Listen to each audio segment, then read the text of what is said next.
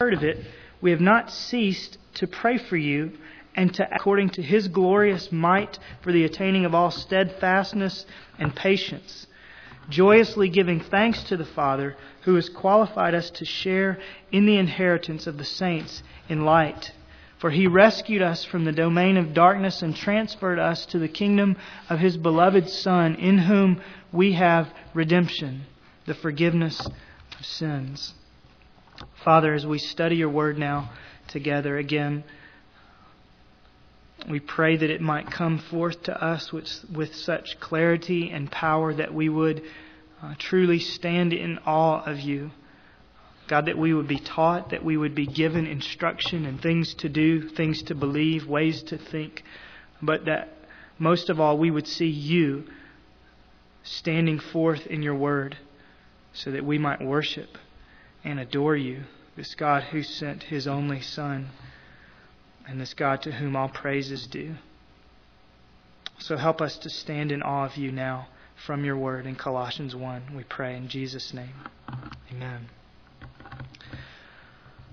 Well, if last week in verses 3 through 8, what Paul gave us was a thank you note, this week what he's giving us is one of those little notes that I used to get when I missed Sunday school as a child that said, "We're praying for you." They would always send out a little note with a little child's picture or something on that to remind me they were praying for me, that they missed me in class. And that's what this kind of a note is. It's a "we're praying for you" note.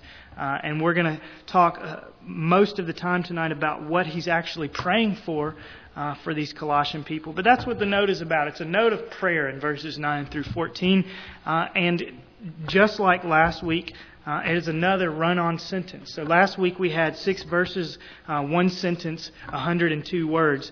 This week we have 6 verses, and Greek students debate on whether it's 1 sentence that's 106 words or 2 sentences, one of which is 79 words and the other is 27 words.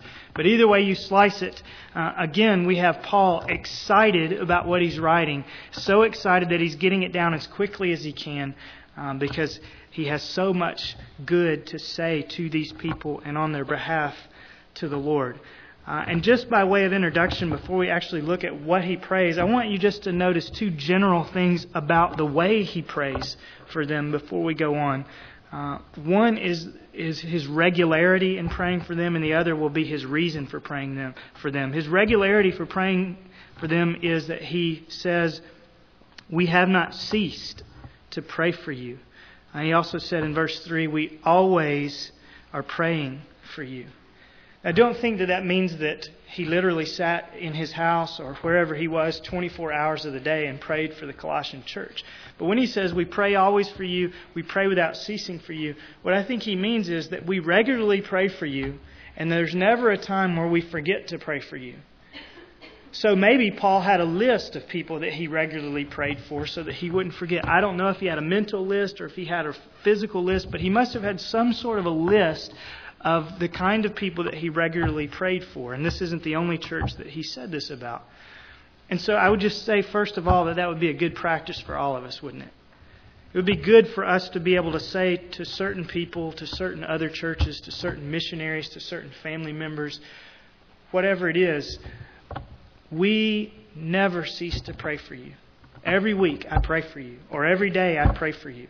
Not so that you can brag about how often you pray, but because you really do pray for that person or that ministry all the time. And you won't do that without a list. And so last week I encouraged you to get yourself a list or to use the church roll as a list of prayer. And I encourage you again this week. That's the only way that you will be able to pray without ceasing for people like these Colossian Christians. So that's the regularity of his prayer. He was always praying for them. But the second thing is I want you to notice the reason for his prayer. And that's where he starts, verse 9. "For this reason also, since the day we heard of it, we have not ceased to pray for you." For what reason?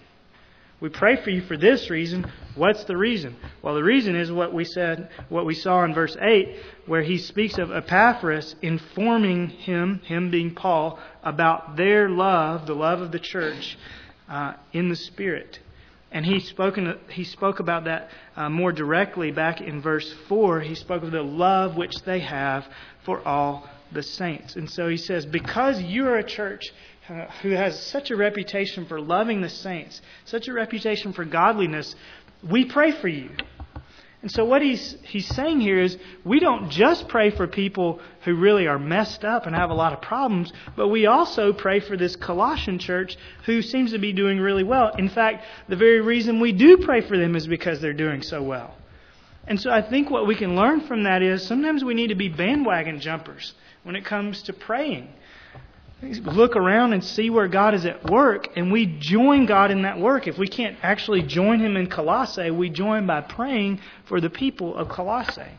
So look around you and see people and ministries and churches where you know that God is at work and pray for them. Because the only reason that something is happening there is because people are praying and because God is working. So two lessons then from the way he prays. Have a prayer list and look around and see where God's already at work and join Him in His work, particularly by praying for those who are doing well in the Lord. Now, I want us to go on for the rest of the time and think about what he actually prays for these people so that we can imitate him in that as well, and so that we can learn some lessons from what he prays for them, and hope that we will live up to these kinds of prayer requests as well. Now, I want you to see that he's got one main prayer request. Okay, so this is a 6-verse prayer, 106 words, but there's one main request that he's making for them, and it is this. He says, "We have not ceased to pray for you and to ask that you may be filled with the knowledge of His will in all spiritual wisdom and understanding." Everything else that he's going to say is going to flow out of that one request. But again, the request is, Lord, fill the church at Colossae with the knowledge of your will in all spiritual wisdom and understanding. Knowledge, wisdom, understanding. He wants them to know God and His will. He wants them to know spiritual things, spiritual truths. So the way we might say that in our modern context is, Paul wanted these people to be good, solid theologians. That's what he wanted for this church. And I'll remind you again that this was a church meeting in someone's house in an out-of-the-way town, probably a small town where generally the people wouldn't have been the up-and-comers, than the movers and shakers. And yet he's praying for these people, most of them far less educated than the average American today is. I want these people, God, in Colossae to be good, solid knowers of the Scripture, capable Bible students. That's what he's praying for. I want you to know what God's will is. I want you to have wisdom about it. And I want you to have spiritual understanding. And we get all those things from the Word. And so that's what he's praying. Make them Bible students, capable Bible students. And I would just say to you, if that's his goal for this little out-of-the-way country church, then it would be his goal for us as well. Wouldn't it? There's no church on earth, actually, that he wouldn't pray this for. If he was praying for any given church, I think Paul would say, I want every church, I want every Christian to really know the Bible. I don't just want the pastors to be the experts. I want the congregations to be the experts, because they're the ones that are actually out with the lost people in the world who need to be fed the Word consistently on a daily basis. So I think that's what he's saying to them. I think that's what he's saying to us by extension. He wants God to make us solid theologians, Bible knowers. And I want us to just think real practically about what he might say if he was preaching to a group like this today about how to do this practically. What does it mean for us to actually begin to know God's will and to have spiritual wisdom and understanding? There's a lot of things we could say, but I'm just going to give you a few practical suggestions, and maybe you detect what I would say and more than what Paul would say. But I hope that I'm following his example. I think the first thing that he would say is every Christian ought to read their Bible every day if he lived in America. These people didn't have the benefit of having a Bible in their hands. Many of them probably couldn't read. The ones that could didn't have books like this. Paper wasn't so plentiful. There wasn't a printing press so that they could print off hundreds of Bibles and everybody could have one. Chances are this church had the letter to the Colossians and maybe a few other scraps from the New Testament. Somewhere they could have access to the Old Testament, I'm sure, because there would have been a synagogue in their town, most likely. but maybe 1 or 2 copies of the Old Testament in their entire town. So for them to know the Bible, they had to come together every day. They had to make a lot of effort. They couldn't sit down on their couch in the evening and open up and say, well, let me read what Paul says to the Colossians today. But we can. And so I think if the apostles were living today, they would scold us for the great advantages that we have and how little we take advantage of those advantages. So I think he would say, have a Bible reading plan. And then maybe he would give us, I will give us, some other tools that go with that will help you to understand this book. I gave some of these to my class on Sunday morning. I'm going to give them to you again today. One is, if you really want to understand the Bible and begin to be a student of the whole book, it would be good for you to have a concordance. You know what a concordance is? It's a book that has every Bible word in it and every instance that word is used, and it tells you where it is and gives you a little blurb of the sentence. So that if you're looking to find out about repentance, you can find all the times where that word is used and then go look them up. Or if you're reading a passage and it has a word in it and you want to find out all the other places that use that word, you can go look it up. So get a concordance. The best one I've seen is Strong's Concordance, which is for the King James. But they have a new one called Strongest, kind of a play off of that man's name, that uses the New American Standard. You can find them at any Christian bookstore. Get a concordance, and that will help you. The second thing I would encourage you to do is, along with your Bible reading, is get one of these Bible dictionaries. So you want to study repentance, you find all the places that it's used, but you want to get a good, solid definition. What does this word mean? Well, a Bible dictionary would be helpful. And it will not just tell you about words like repentance, but you might look up the name of some city and it will tell you things about that city. So here are two that I mentioned to my class and I'll mention to you. Unger's, UNGER''S Bible Dictionary and Holman Bible Dictionary. Both would be good, and again, you can get those at any Christian bookstore. And then last, one of those map and custom guides, the books that tell you all about New Testament, first century type customs or Old Testament type customs, that would be helpful too. I think what he's saying here is, I want you to really know this book. And we have lots of tools available to us that will help us know this book. If we would just determine that we want to read this book, then we'd be reaching for those tools because there's a lot in here that would intrigue us and make us ask questions. So that's one thing I think he would say. I think he would also urge us to develop a plan for Bible memorization. That's certainly one of the ways that the New Testament people and the Old Testament people had to learn the truth, by memorizing it, because they didn't have it always in front of them on paper. So I think he would say, memorize the Bible. I was reading a book this week, and one of the things that author encouraged folks to do is to take your commute time every day. The average American has a 25-minute ride to work, one way. So the average person has 50 minutes in the car every day that they can use to memorize Scripture. And just go over it and over it in your head, and also get some of those Bible tapes or so on. So you might memorize a short book of the Bible. A friend of mine is memorizing Philippians right now. You might do that. You might memorize a short section. Romans 8, maybe the best chapter in the Bible to memorize. Memorize a few verses that are helpful to you. Memorize verses that will help you fight specific sins that you're dealing with. But memorize the Bible. And then I think thirdly, being real practical about how we would know and understand and have a spiritual insight into the Word, is that we would, in our families and in our homes, have regular family worship and devotion. Whether you have children or not, the great practice of Reformation Christians since the 1500s until about the last 100 years has always been to have a daily family Bible devotion, complete with singing and prayer as well. But just reading a section of the Bible, talking about it as a family, praying for the family and for other concerns, singing together every day. You would know the Bible quite well, and your children would learn it much better if we would do that. And then also on Sundays, especially when you have this whole day dedicated to the Lord, you sit down over lunch and say, let's talk about what we learned in Sunday school or what we learned in the worship service. Let's apply it to our own family. So take notes and say, what about point number 10 in his sermon? I said 10 on purpose. I know I preach long sermons, but what about point number 10 applies to our family? Let's talk this through.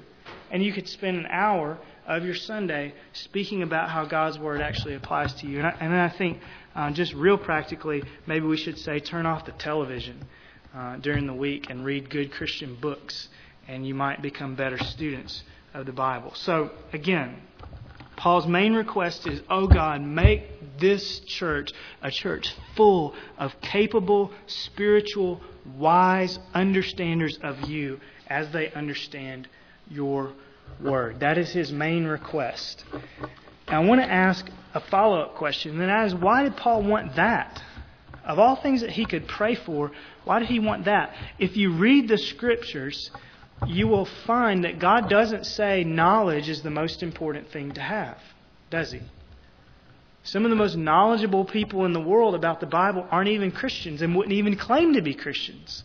And some of the most knowledgeable people in the world about the Bible are puffed up with pride about what they know. And Paul would say that in another book, 1 Corinthians 8:1. He says, knowledge puffs up.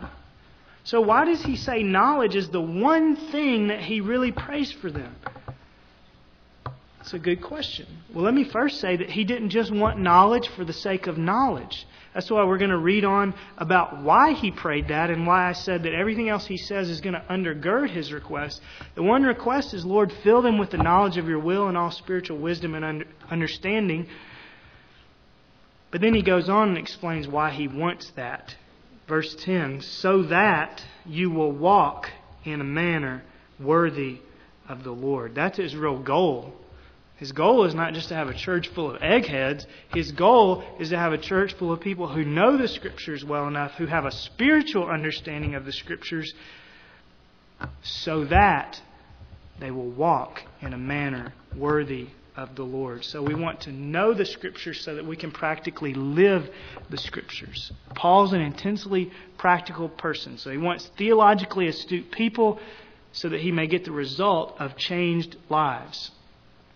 And we all recognize that Bible knowledge does not necessarily equate with spiritual maturity.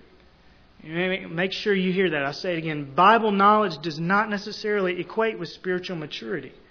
Just because I can stand up here and talk about the Bible doesn't mean that I'm doing everything that I say or that I'm spiritually mature. But when we turn that around, we also have to say that there is no way for a person to be spiritually mature without having thorough Bible knowledge.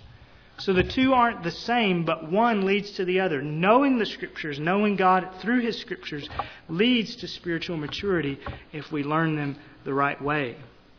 So the Bible is here to do that for us. And I want to just give you two metaphors for the Bible that I'm going to try and draw back out of verse 9. The Bible is like a map, and the Bible is like a compass for us. The Bible is like a map in that it lays out specific directions. Isn't that what a map does? You want to find out how to get from here to Morrow, Ohio. You open up your Rand McNally map and it tells you how to get there. And if you need more specific instructions, maybe you go on the computer and you get a map of the little individual streets in the town of Morrow. And you figure out, this is how I get where I'm going in Morrow. A map tells you exactly where you need to go. And that's what the Scriptures are. That's why he says he wants them to know what the will of God is. God has a very specific will about all sorts of things. And we need to know what that will is so that we can follow that path and get where we're supposed to go. The people who don't have the map, the people who don't have the book, cannot go where God is telling them to go because they do not know how to get there. But it's also true with the Bible and with a map that sometimes all the details that you would like aren't there, right? Have you ever had a map? If you've been driving, maybe it's not so in Ohio, but if you're driving in Mississippi, you can be driving down a road and there are no road signs. So the map doesn't do you any good. Or you can be driving down a road and there's a sign on the road, County Road 2067. And you look on your map of that county and 2067 is not on the map. Maybe it's a dirt road, or maybe they just forgot about it, or maybe it's been built since the map came out. Sometimes the map doesn't have everything you need. And it's the same thing with the Bible, right? Sometimes you get down the road in life, and the Bible has all sorts of principles that are helpful, but it doesn't say anything specific about what you're supposed to do when somebody rapes your child, does it? It doesn't have a section on when that happens. It doesn't have a section on what to do when you're sick and in the hospital and the doctor says, hey, we either have life support to offer you or we can just let you live and see what happens. It doesn't tell you what to do every time in that situation. And so sometimes you can't just go to the Bible and find a specific verse that says, when in a situation, do X. You have to have wisdom. That's what he means by this spiritual wisdom and understanding. Enough knowledge of the whole Bible that you can make a wise biblical decision even when the Bible doesn't give you X, Y, Z, this is what you should do. And that's what a compass is like, right? So if you're out in the woods, you want a map, but you also want a compass in case the map doesn't tell you everything exactly like you need to know it. Because the compass always points north.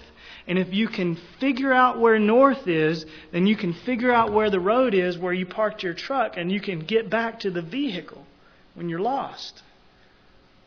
The Bible is like that as well. So we need to not just memorize a bunch of little verses and think we have all the answers. We need to be thorough students of the whole book so that it functions like a compass. So that no matter where we are, our feet and our heart are always pointed towards truth.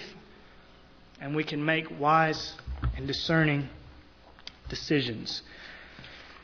Now, let me give you a review of what we've said so far, just from verses 9 and the first part of verse 10.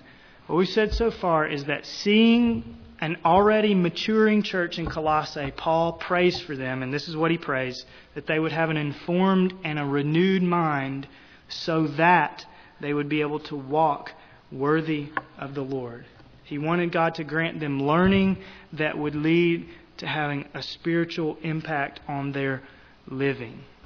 And it's a worthy prayer for us to imitate. We ought to pray this kind of thing for ourselves and for those in our church and for those that are around us in the world that don't know the Lord.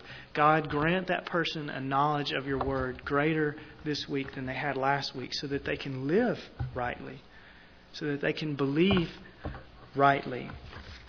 Now, what he's going to do with the rest of these verses is he's going to go on and give 5 practical ways that he wants to see their living impacted. And these aren't instructions. These are, again, his prayer for them. So he's telling them what he's praying so that they can say, oh, well, this is the right thing. But he's not coming down with these hard commands and saying, do this or else. What he's saying is, I realize you need God's power if you're going to walk in a manner worthy of the Lord. So I'm going to tell you that I'm praying for you for God's power, and I'm going to tell you what I'm praying that God would do in you so that you can know that God is working and so that you can follow in His steps. So 5 ways that he hopes their learning will impact their living. And then after the 5th one, then we'll review and be done. Number 1, he offers up a prayer that their whole lives would be dedicated to the Lord. That's what he means when he says to please Him in all respects. I want you to walk in a manner worthy of the Lord, to please Him, verse 10, in all respects. And when he says in all respects, I don't think that's so much a prayer for perfection. God, don't ever let them make a mistake, although he would pray that. But I think what he really means when he says to please Him in all respects is it's a plea for God to work in such a way that their lives in every single nook and cranny would be pointed towards God. That in every respect of their life, they would want to be pleasing to the Lord.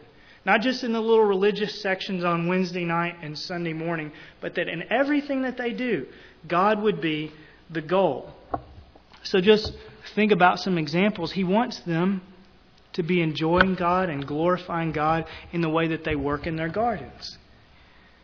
He wants them to enjoy and glorify God in the way that they write reports for school, in the way that they write when they send a letter to a friend, in the way that they participate when they come to the corporate worship, in the way that they discipline their children, in the way that they select entertainment for their family.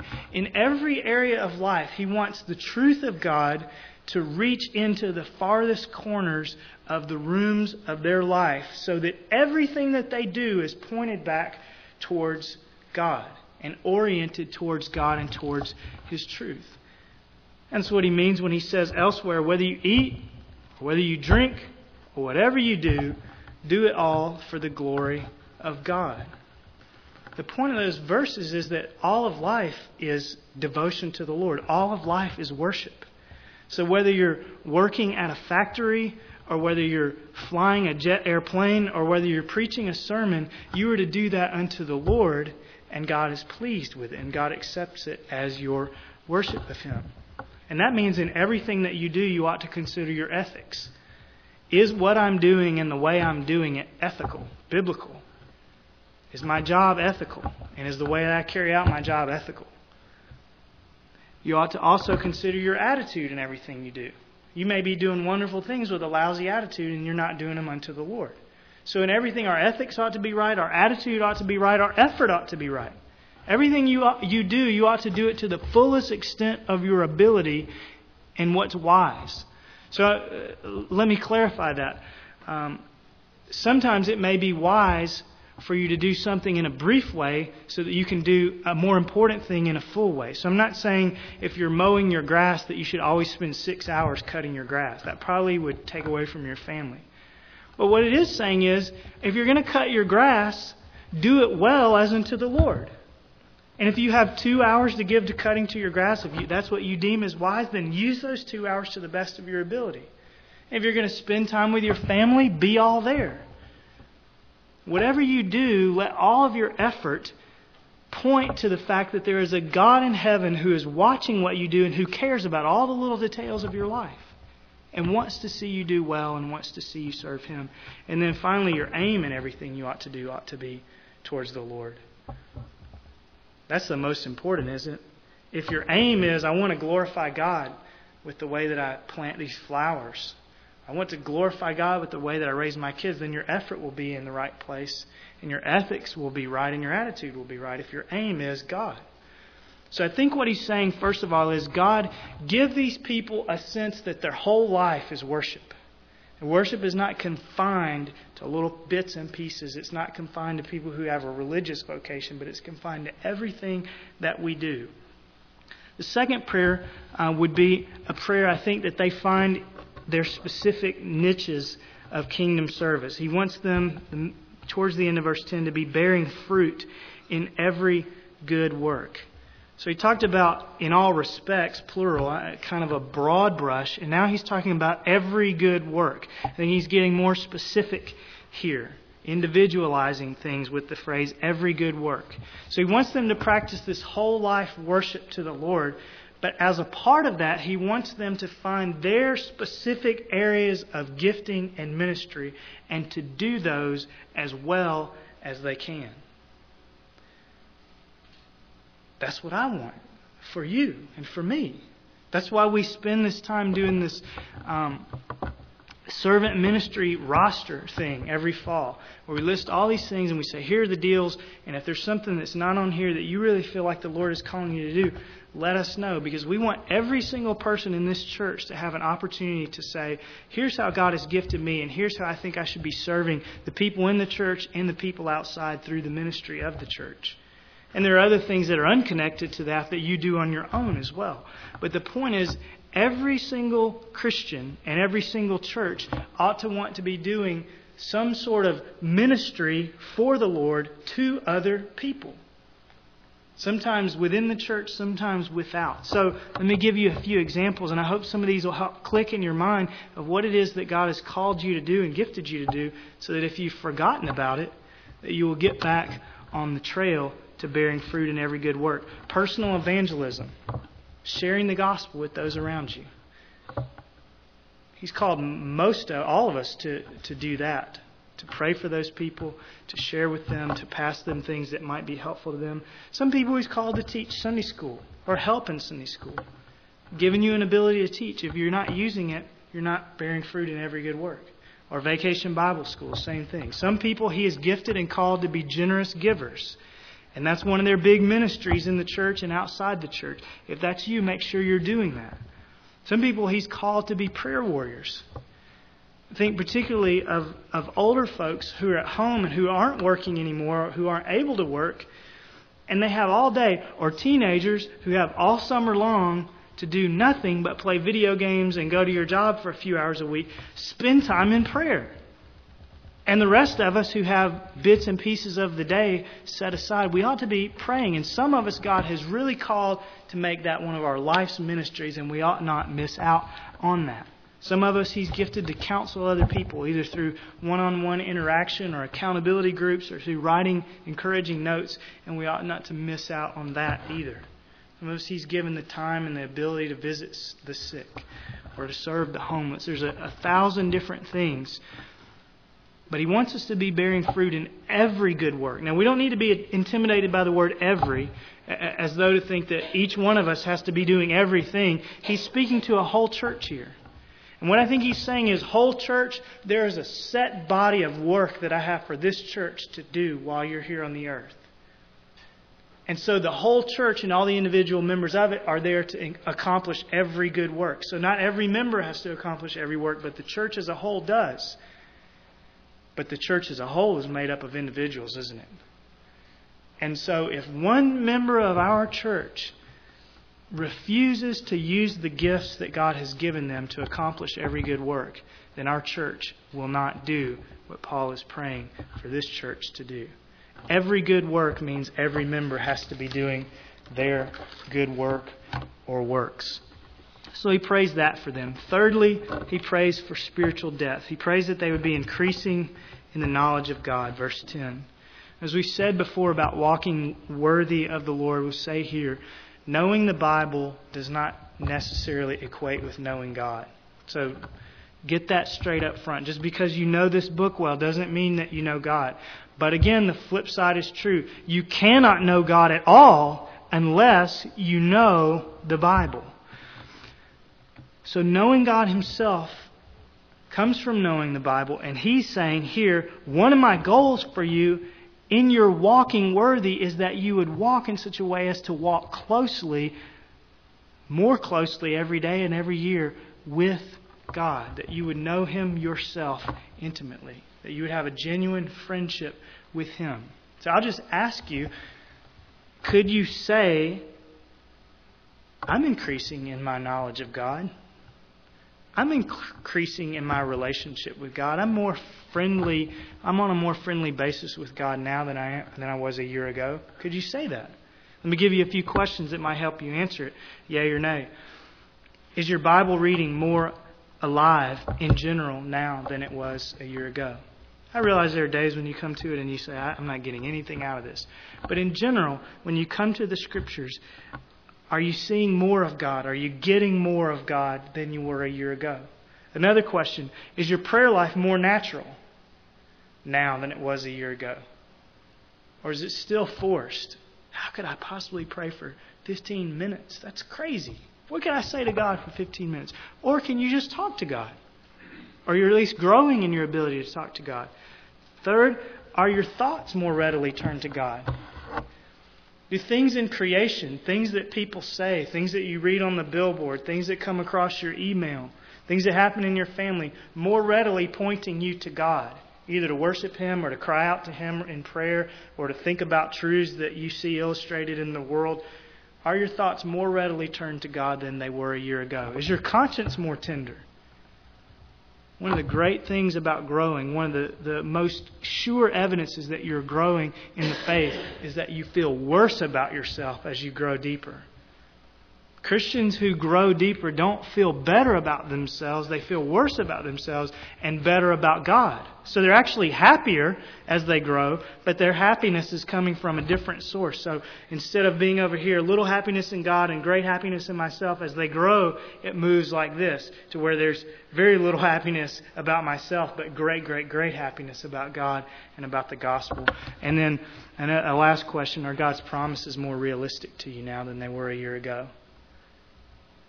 You read promises in the Scriptures now, do you go, of course God's going to do that. It's in His Word. I'm just going to live like it's true because it is true. If those things are happening, then you might be able to say, yes, I'm increasing in the knowledge of God. I'm drawing closer to Him. I'm knowing Him better. I'm able to trust Him more. If not, you might need to go back and rethink. So his third request is that they would increase in the knowledge of God. His fourth request is that they would have strength to endure, that they would be strengthened, verse 11, with all power according to His glorious might. Why do they want to be strengthened?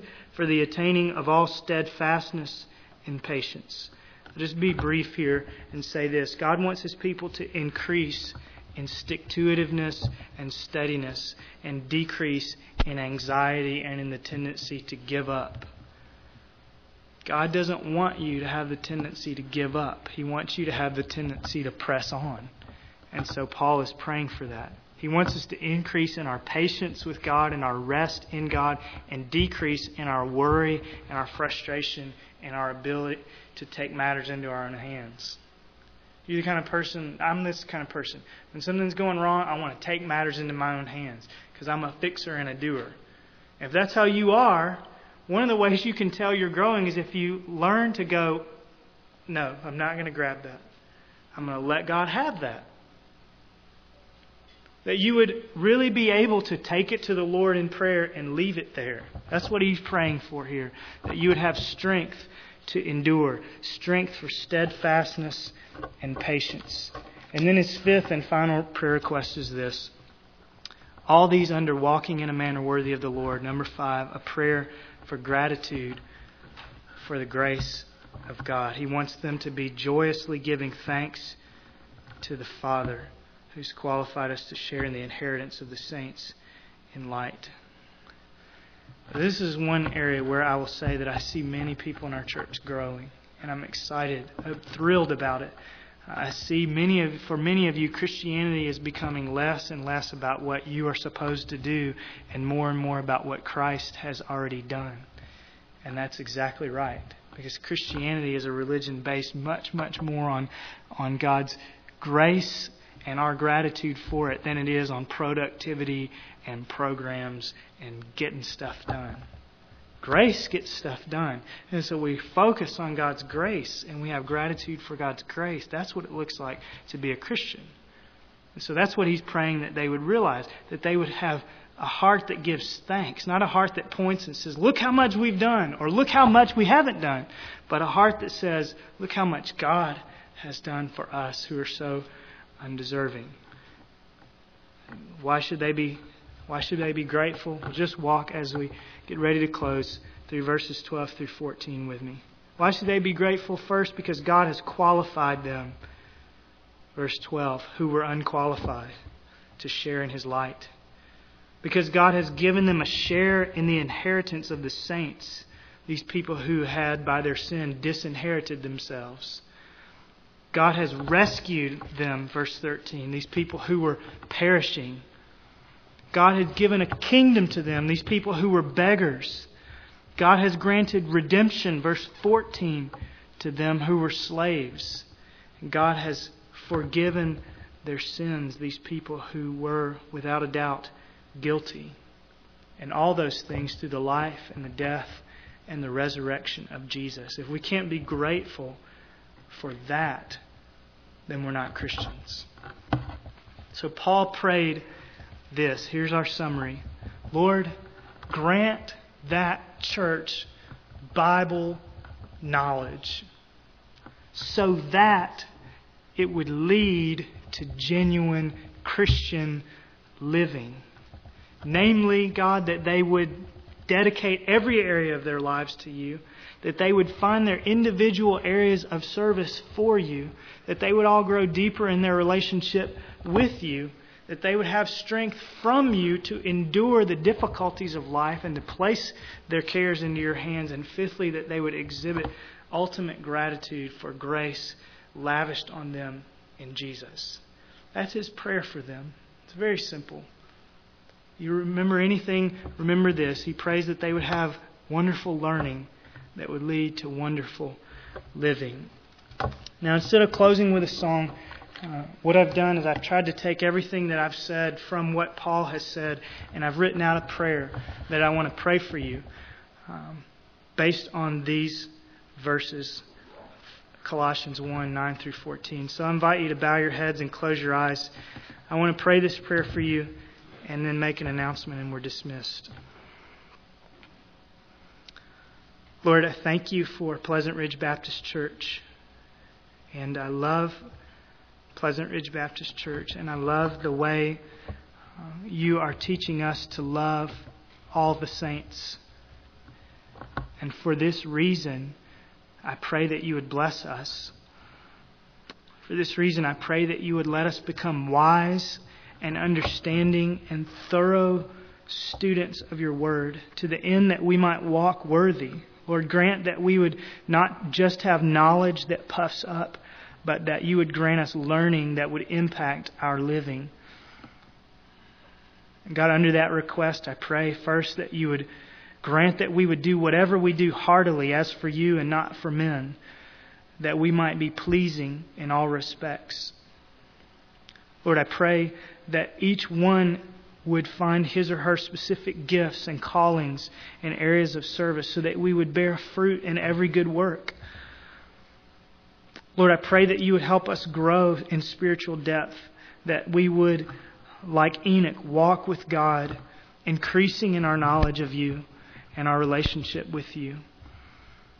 I pray that you would grant us to be strengthened with all power according to your glorious might for the obtaining of steadfastness and patience, that each one of us would grow, Lord, in our ability to present our requests to you and leave our requests with you and not take them into our own hands. Lord, I pray finally that you would grant that Pleasant Ridge Baptist Church would be a church known for its gratitude in the grace of the gospel of Jesus. Lord, that in Christ alone our hope would be found. That we would not boast in anything, no gifts, no power, no wisdom, but that we would boast only in Jesus Christ, His death and His resurrection. I pray, Lord, that we would glory only in our Redeemer. I pray that all our hope and peace would be in nothing but the blood of Jesus. I pray that our great high priest and not our own works would be our strong and our perfect plea. I pray that Christ would be our inheritance now and always. And I pray that we would rest completely in the joy of what Jesus is for us. And to Him we give all praise, both now and forever. Amen. Colossians 1:9. For this reason also, since the day we heard of it, we have not ceased to pray for you and to ask that you may be filled with the knowledge of His will in all spiritual wisdom and understanding, so that you will walk in a manner worthy of the Lord, to please Him in all respects, bearing fruit in every good